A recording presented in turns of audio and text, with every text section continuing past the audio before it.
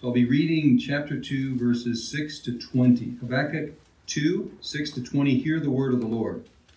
Shall not all these take up their taunt against him, with scoffing and riddles for him, and say, Woe to him who heaps up what is not his own? For how long? And loads himself with pledges. Will not your debtors suddenly arise, and those awake who will make you tremble? Then you will be spoil for them, because you have plundered many nations. All the remnant of the people shall plunder you. For the blood of man and violence to the earth, to cities, and to all who dwell in them. Woe to him who gets evil gain for his house, to set his nest on high, to be safe from the reach of harm. You have devised shame for your house by cutting off many peoples. You have forfeited your life, for the stone will cry out from the wall, and the beam from the woodwork respond. Woe to him who builds a town with blood and founds a city on iniquity. Behold, is it not from the Lord of hosts that people labor merely for fire, and nations weary themselves for nothing? For the earth will be filled with the knowledge of the glory of the Lord as the waters cover the sea. Woe to him who makes his neighbors drink. You pour out your wrath and make them drunk in order to gaze at their nakedness. You will have your fill of shame instead of glory. Drink yourself and show your uncircumcision. The cup is in the Lord's right hand, will come around to you, and utter shame will come upon your glory.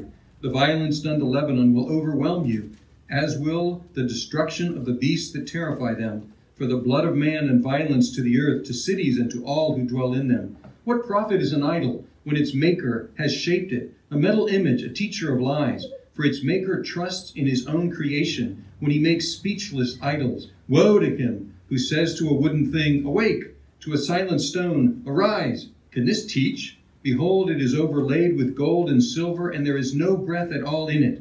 But the Lord is in his holy temple. Let all the earth keep silence before him. Let's pray. Now may the words of my mouth and the meditations of our hearts be acceptable in your sight, O God, our rock and our Redeemer. Amen.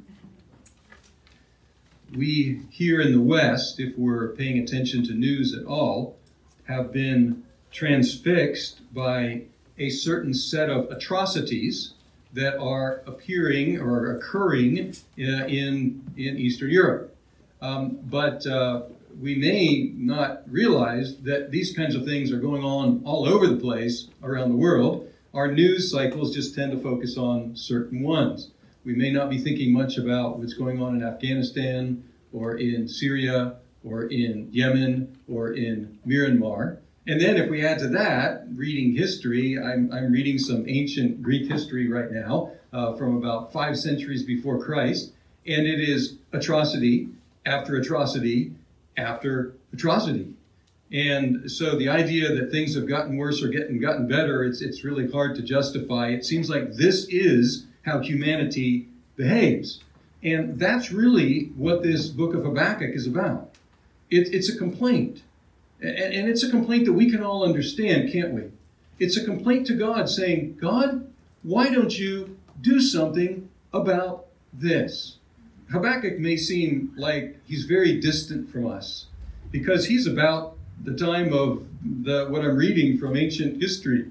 He's before what happened to the Jews in 586 when the Babylonians came. And they conquered, 586 BC that is, before the Babylonians came and conquered Judea and destroyed Jerusalem. So this is right before that. And he sees them on the horizon and he's saying, Lord, your people, the Judeans, your people, the Jews, your people who have descended from Abraham and Isaac and Jacob, they are misbehaving terribly. Why don't you do something about your people, Lord? That's how the book starts. Your people, Lord, are misbehaving. And then God says, okay, I'm going to do something about it. I'm going to raise up the Chaldeans. Now, the Chaldeans also are called the Babylonians, so keep those together. God says, I'm going to raise up the Chaldeans. And then Habakkuk says, no, wait a minute, Lord, you can't do that. You see, Habakkuk said, I asked you to do something, but not that. Don't do that. And he said, you can't do that, Lord, because the Chaldeans, the Babylonians, are worse than the Judeans. He said, Lord, I wanted you to take care of the Judeans. These are your people. You should do something about all the violence among the Judeans, but you can't do it by using the Chaldeans because the Chaldeans are worse than the Judeans. And that presented a moral dilemma for Habakkuk. He says, Lord, aren't you pure? Aren't you holy? What are you doing getting messed up with nasty characters like the Chaldeans? And then God's answer to that, the first part of the answer, we saw a couple weeks ago, and it was this: the puffed up live a certain way, but you, if you're righteous by faith, you should live by faith. That was the answer. God didn't explain his ways. He just said to not only Habakkuk, but all of the Jews, he said, when you see what I'm going to do, you are going to have to live by faith. And now we have the second part of God's answer. And the second part of God's answer to Habakkuk, the first was, you just live by faith. I'll take care of what I'm doing, and you live by faith. The second part of the answer is, I will do something with the Chaldeans after I get done using them to discipline the various nations. And what he's going to do with the Chaldeans is not pretty. That's what we have in this text. It is not pretty what we have in this text. We have in this text a series of laments. There are 5 of these, and you may have heard the repetition. There's a word that's repeated over and over, and it's woe. Now, that woe is not like woe to stop a horse, or not like whoa dude, that sort of thing. It's like woe is an expression of condemnation. It's judgment. And so when he says woe, other people translate it as ha, or aha, or ah, at last. And so when you hear this woe, you can hear this ha. And this ha is a triumph over these Chaldeans who were so very nasty and violent. And now these are called, if you look at verse 6, it says, shall not all these take up their taunt against him with scoffing and riddles for him and say, ha, or whoa. Now, there's a little difficulty here because it says, shall not all these, all whom? Who are these who are taking up the taunt? It looks like all the nations. And yet, when you go reading through these taunts here, they don't always sound like the nations. And it looks like they're generally taunts that the nations are going to be pronouncing on the Chaldeans or the Babylonians, but also the prophetic voice breaks out. So there are these it's basically like trash talking, taunting these Chaldeans, but in the midst of that you hear a prophetic word break out, and we're going to pay special attention to that word of the prophet. Now it also calls these riddles.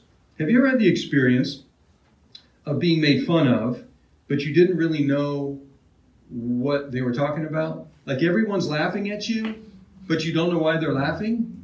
Isn't that a terrible experience? Yeah, it's happened to all of us on the playground, right? Where the kids gang up and they start talking to each other and they're all laughing and pointing and making fun, but we don't know what they're laughing about. And that's even crueler. And these are taunts, they're scoffings, they're riddles. So the Chaldeans are being made fun of, but they may not know why everybody's laughing, because they're in kind of a form of riddles. You have to figure them out. Now, these laments are very highly stylized. They use a number of literary techniques, and they're very sophisticated. And you kind of have to dig down, and we're not going to be able to do that. And I can't dig down to the lowest levels here of the Hebrew. But there are a number of techniques here. There's repetition. There is what's called assonance, where you repeat a vowel sound. There's alliteration, where you repeat a consonant sound. There is parallelism, where you use 2 lines in parallel.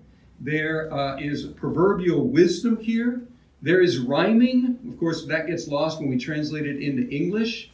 And there is also onomatopoeia, which is using words that sound like what they are. Like the word gargle, it's a word that sounds like what it is. And there's, in the Hebrew, there are these words like that, where they sound like what they are. So that's for the bugs here. But it's very highly stylized, just to give you a heads up here. But what stands out for the rest of us is the fittingness of these woes, of these ahas. And they're fitting because what they do is they match the punishment to the crime. They match the punishment to the crime. And that is, the idea of that is it gives us a sense of justice. If the punishment fits the crime, we read along and we say, aha, they're not going to get away with this after all. And that's basically how these function. Now, there are 5 of them. We'll just go over the 5 pretty briefly, and then try to learn some lessons for us from these 5 oracles, or these 5 pronouncements, these 5 aha, these 5 ha, these 5 woes. The first oracle is in verses 6 to 8, and it describes the plundering of the plunderer. You see how fitting that is? If there is a plunderer, what's a good punishment for a plunderer? To be plundered. Exactly. And that's what's going to happen. Woe to him who heaps up what is not his own. For how long? And loads himself with pledges. So this one who did this, it's obviously the Chaldean. He's not named here, but it's the Babylonian, the Chaldean. He stole, and he buried people in debt. He buried the nations in debt. Now it says there's a turning of the tables. Will not your debtors suddenly arise, and those awake who will make you tremble? Then you will be spoil for them. So now the debtors become the creditors. And then it says, because you have plundered many nations, all the remnant of the people shall plunder you. It's fitting. For the blood of man and violence of the earth to cities and to all who dwell in them. So first woe, first aha, is the plunderer will be plundered. The second one is about the safe house. If you're involved in criminal activity, which I hope none of you are, the safe house is a useful thing to have, right? You want to build a safe house where you can flee and get away from the authorities. And the Chaldeans apparently had some sort of a safe house, at least metaphorically. In verse 9, woe to him who gets evil gain for his house. So now we're not talking about the individual, now we're up to the house he's built. To set his nest on high, to be safe from the reach of harm. So he's got his safe house. And then it says, verse 10, you have devised shame for your house, cutting off many peoples, you have forfeited your life. So the Chaldeans cut off the lives of many people, but he says, it's going to come around to you. Your life is going to be cut off. This sounds very much like something Jesus said.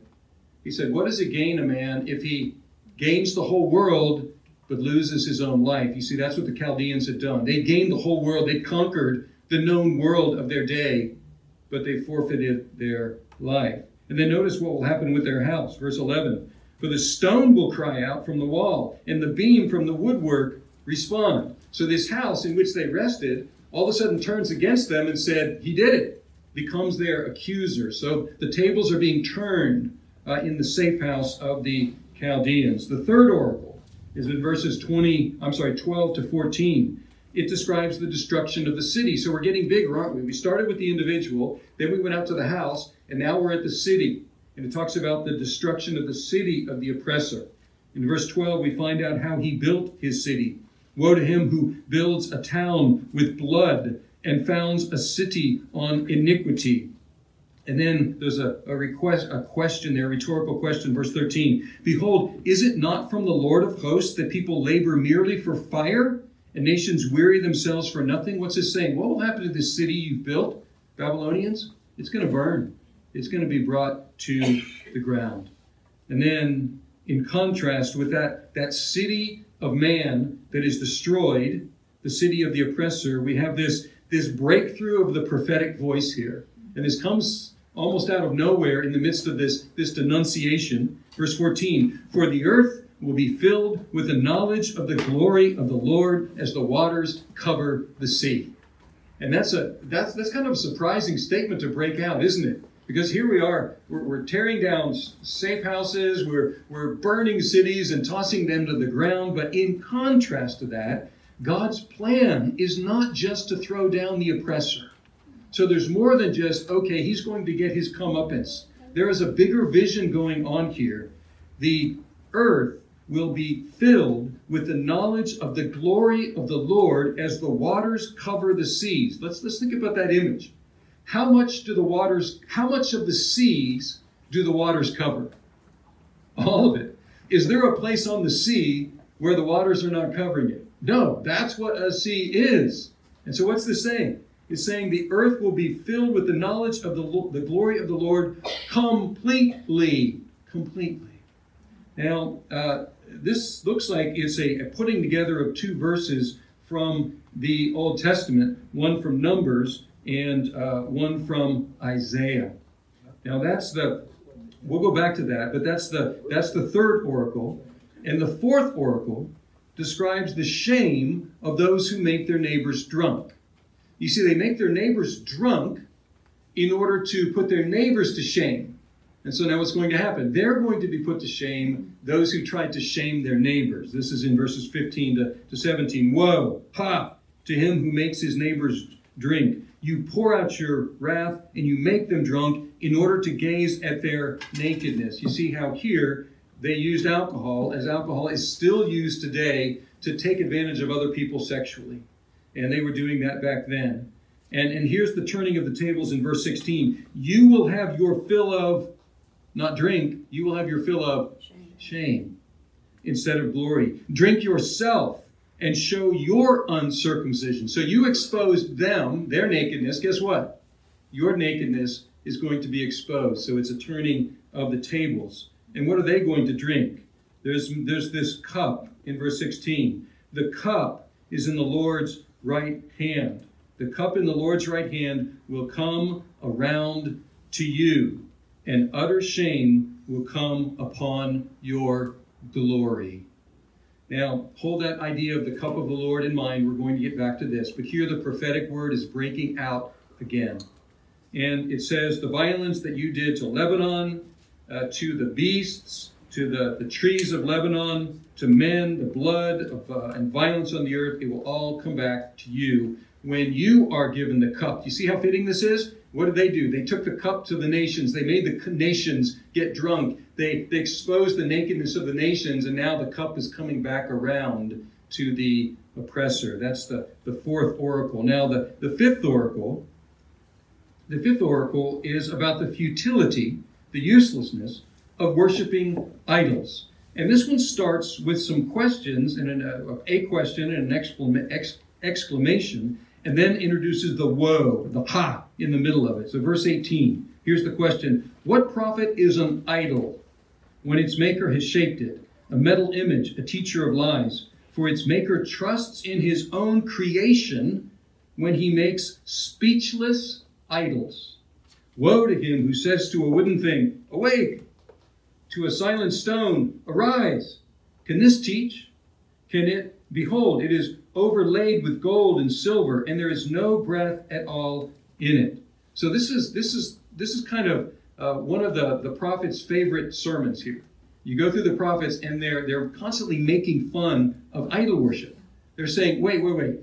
You took the stone, you took the wood, you carved it, you set it up, and then you bow down to it?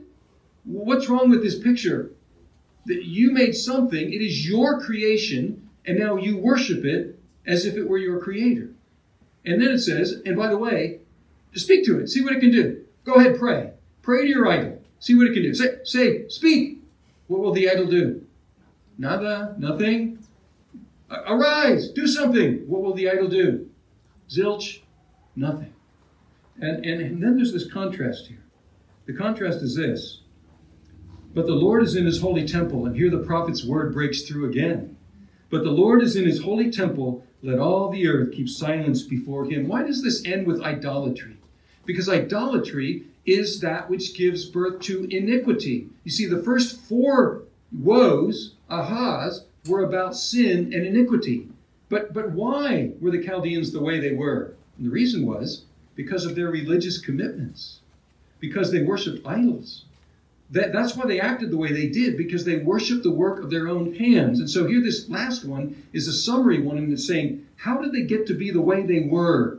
They got to be the way they were by what they worshiped. And this is an important principle. You will become like that which you worship. And they did. They worshiped lifeless things, and they put no value on life. They worshipped mute idols, silent idols, and so they had to make up their own laws as they went along. But in contrast to that, the Lord is in his holy temple. Let all the earth keep silence before him. Do you see how this turns the tables here? So here, with the idol worshippers, they are speaking while their gods are silent. And then the tables are turned, and Habakkuk says, you humans, be quiet, because God is speaking. So we have a God who speaks, and we should listen. The idol worshippers have a God who can't say or do anything, but they're the ones who fill up the silence with their own words. And there's some irony here. On the one hand, these idols can't say anything, but on the other hand, they deceive those who worship them and lead them astray. Now, these are the woes. These are the ahas. So we know what's coming for the Babylonians, right? These woes, these ha moments are coming on the Babylonians once God gets done using them to discipline his own people and the other nations. Now, what are some lessons for us from this? Well, the first lesson is this, and it's the most obvious one, and that is that retribution, that punishment on the wicked will eventually come. It will eventually come, which is some comfort in the light of rampant injustice. It's some comfort. It's maybe not the ultimate comfort, but it's some comfort. As we look around the world and we see rampant injustice running wild, we can comfort ourselves to some degree by saying, this won't last forever. There will eventually be a putting of right. This is why we like movies, where the good guys, take out the bad guys at the end. This is why we like that. It's part of who we are to want justice. And so this is saying there will be justice in the end. The second is this: at the root of iniquity is idolatry, worshiping the creature rather than the creator. And there has been, among young people that we know, a rebirth of paganism. And some of these were those who were raised in Christians' homes, and they're reverting to worshiping idols. It's been very tragic to see this. And what we see in their lives is that when they begin to worship like pagans, then they begin to live like pagans as well. And there's been a rebirth in our day. We might look at this and say, oh, this is so antiquated. We don't do that anymore. Guess what? Yes, many still do, and some are even reverting back to it. But you may say, well, I'm not that unsophisticated. I don't bow down to metal or stone or wood. But the New Testament says that covetousness, greed, twice Paul says, covetousness or greed is idolatry. It is worshiping the created thing. And John, at the end of his letter, 1 John, interestingly, says this. He surprises us by introducing idols in the last verse. The second to last verse, he says, 1 John, he says, and we know that the Son of God has come and has given us understanding so that we may know him who is true. And we are in him who is true, in his Son, Jesus Christ. He is the true God and eternal life. Little children, keep yourself from idols. Idols? He hasn't mentioned idols in the whole letter. And he ends his letter saying, keep yourself from idols. What's the point here? Any God, anything to which we give worship, who is not the God and Father of our Lord Jesus Christ, is an idol. So keep yourself from worshiping and following idols of any sort. That's the second lesson about idolatry. The third is this: God's ultimate plan is not merely to crush oppressors. That's sort of satisfying. But he has an even bigger plan, and that's to fill the earth with the knowledge of his glory. And we go back to that vision that breaks out here. The earth will be filled with the knowledge of the glory of the Lord as the waters cover the sea. Numbers 14, Isaiah 11. And how is God doing that? How is God revealing the knowledge of his glory? Well, the New Testament picks up on this expression. Paul wrote to the Corinthians, 2 Corinthians 4:6, and he said this: For God who said, let light shine out of darkness, has shone in our hearts to give the light, here's the expression, of the knowledge of the glory of God in the face of Jesus Christ. How is God filling the earth with the knowledge of his glory? He's filling the earth with the knowledge of his glory as the gospel of Jesus Christ gets to the ends of the earth. But you know what, folks? We're the means for that. We look at this vision and say, yes, Lord, do that. Fill the earth with the knowledge of your glory. And God says, exactly. That's what I've told you all to do. I've told you to take the knowledge of Jesus Christ to the ends of the earth. And so how will the earth be filled with the knowledge of the glory of God? It will be filled, if I may paraphrase, it will be filled with the knowledge of the glory of God as the missionaries sent out by the people of God cover the earth. That's how it will happen. And one day, even though it may seem we're far from that today, one day the earth will be filled with the knowledge of the glory of God as the waters cover the sea. There will be missionaries for all of those peoples who have not yet heard. And finally, how did Jesus, if Jesus reveals God's glory, how did he do that? And he did that in the most surprising and shocking way imaginable. And that was, do you remember that cup? That cup that the nations had to drink? That cup that Babylon would eventually have to drink? Jesus drank it. That's how he showed us God's glory. This cup shows up in a number of places in the Old Testament. In Jeremiah, who was probably just a little bit before Habakkuk, and even a contemporary of Habakkuk. Jeremiah in chapter 25 of his prophecy, he describes this cup. And he says to Jeremiah, take this cup. I'm giving you a cup. And you need to take it to the nations. Thus says the Lord, the God of Israel, said to me, take from my hand this cup. What is the cup? He says, of the wine of wrath, and make all the nations to whom I send you drink it. They shall drink and stagger and be crazed because of the sword that I am sending among them. So I took the cup from the Lord's hand and made all the nations to whom the Lord sent me drink it. And here he gives a list of nations: Jerusalem, Judah, Pharaoh, king of Egypt, Uz, Philistines, Edom, Moab, Ammon, the kings of Tyre, the kings of Sidon, the kings of the coastland among the sea, Dedan, Tema, Buz, all those who cut the corners of their hair, kings of Arabia, kings of the mixed tribe who dwell in the desert, kings of Zimri, kings of Elam, kings of Media, kings of the north, all the kingdoms of the world that are on the face of the earth. And then it says this, and after them, the king of Babylon shall drink. You see, they drank. The cup of the Lord's wrath was Babylon for all those other nations. But then, after they had all drunk of that cup, the Lord says, and at last, Babylon will drink of that cup. And then, he says this, then you shall say to them, thus says the Lord of hosts, the God of Israel, drink, be drunk, and vomit, fall, and rise no more, because of the sword that I am sending among you. And if they refuse to accept the cup from your hand to drink, who wouldn't refuse that cup? If they refuse, you shall say to them, thus says the Lord of hosts, you must drink. You must drink. You don't have an option. You must drink it.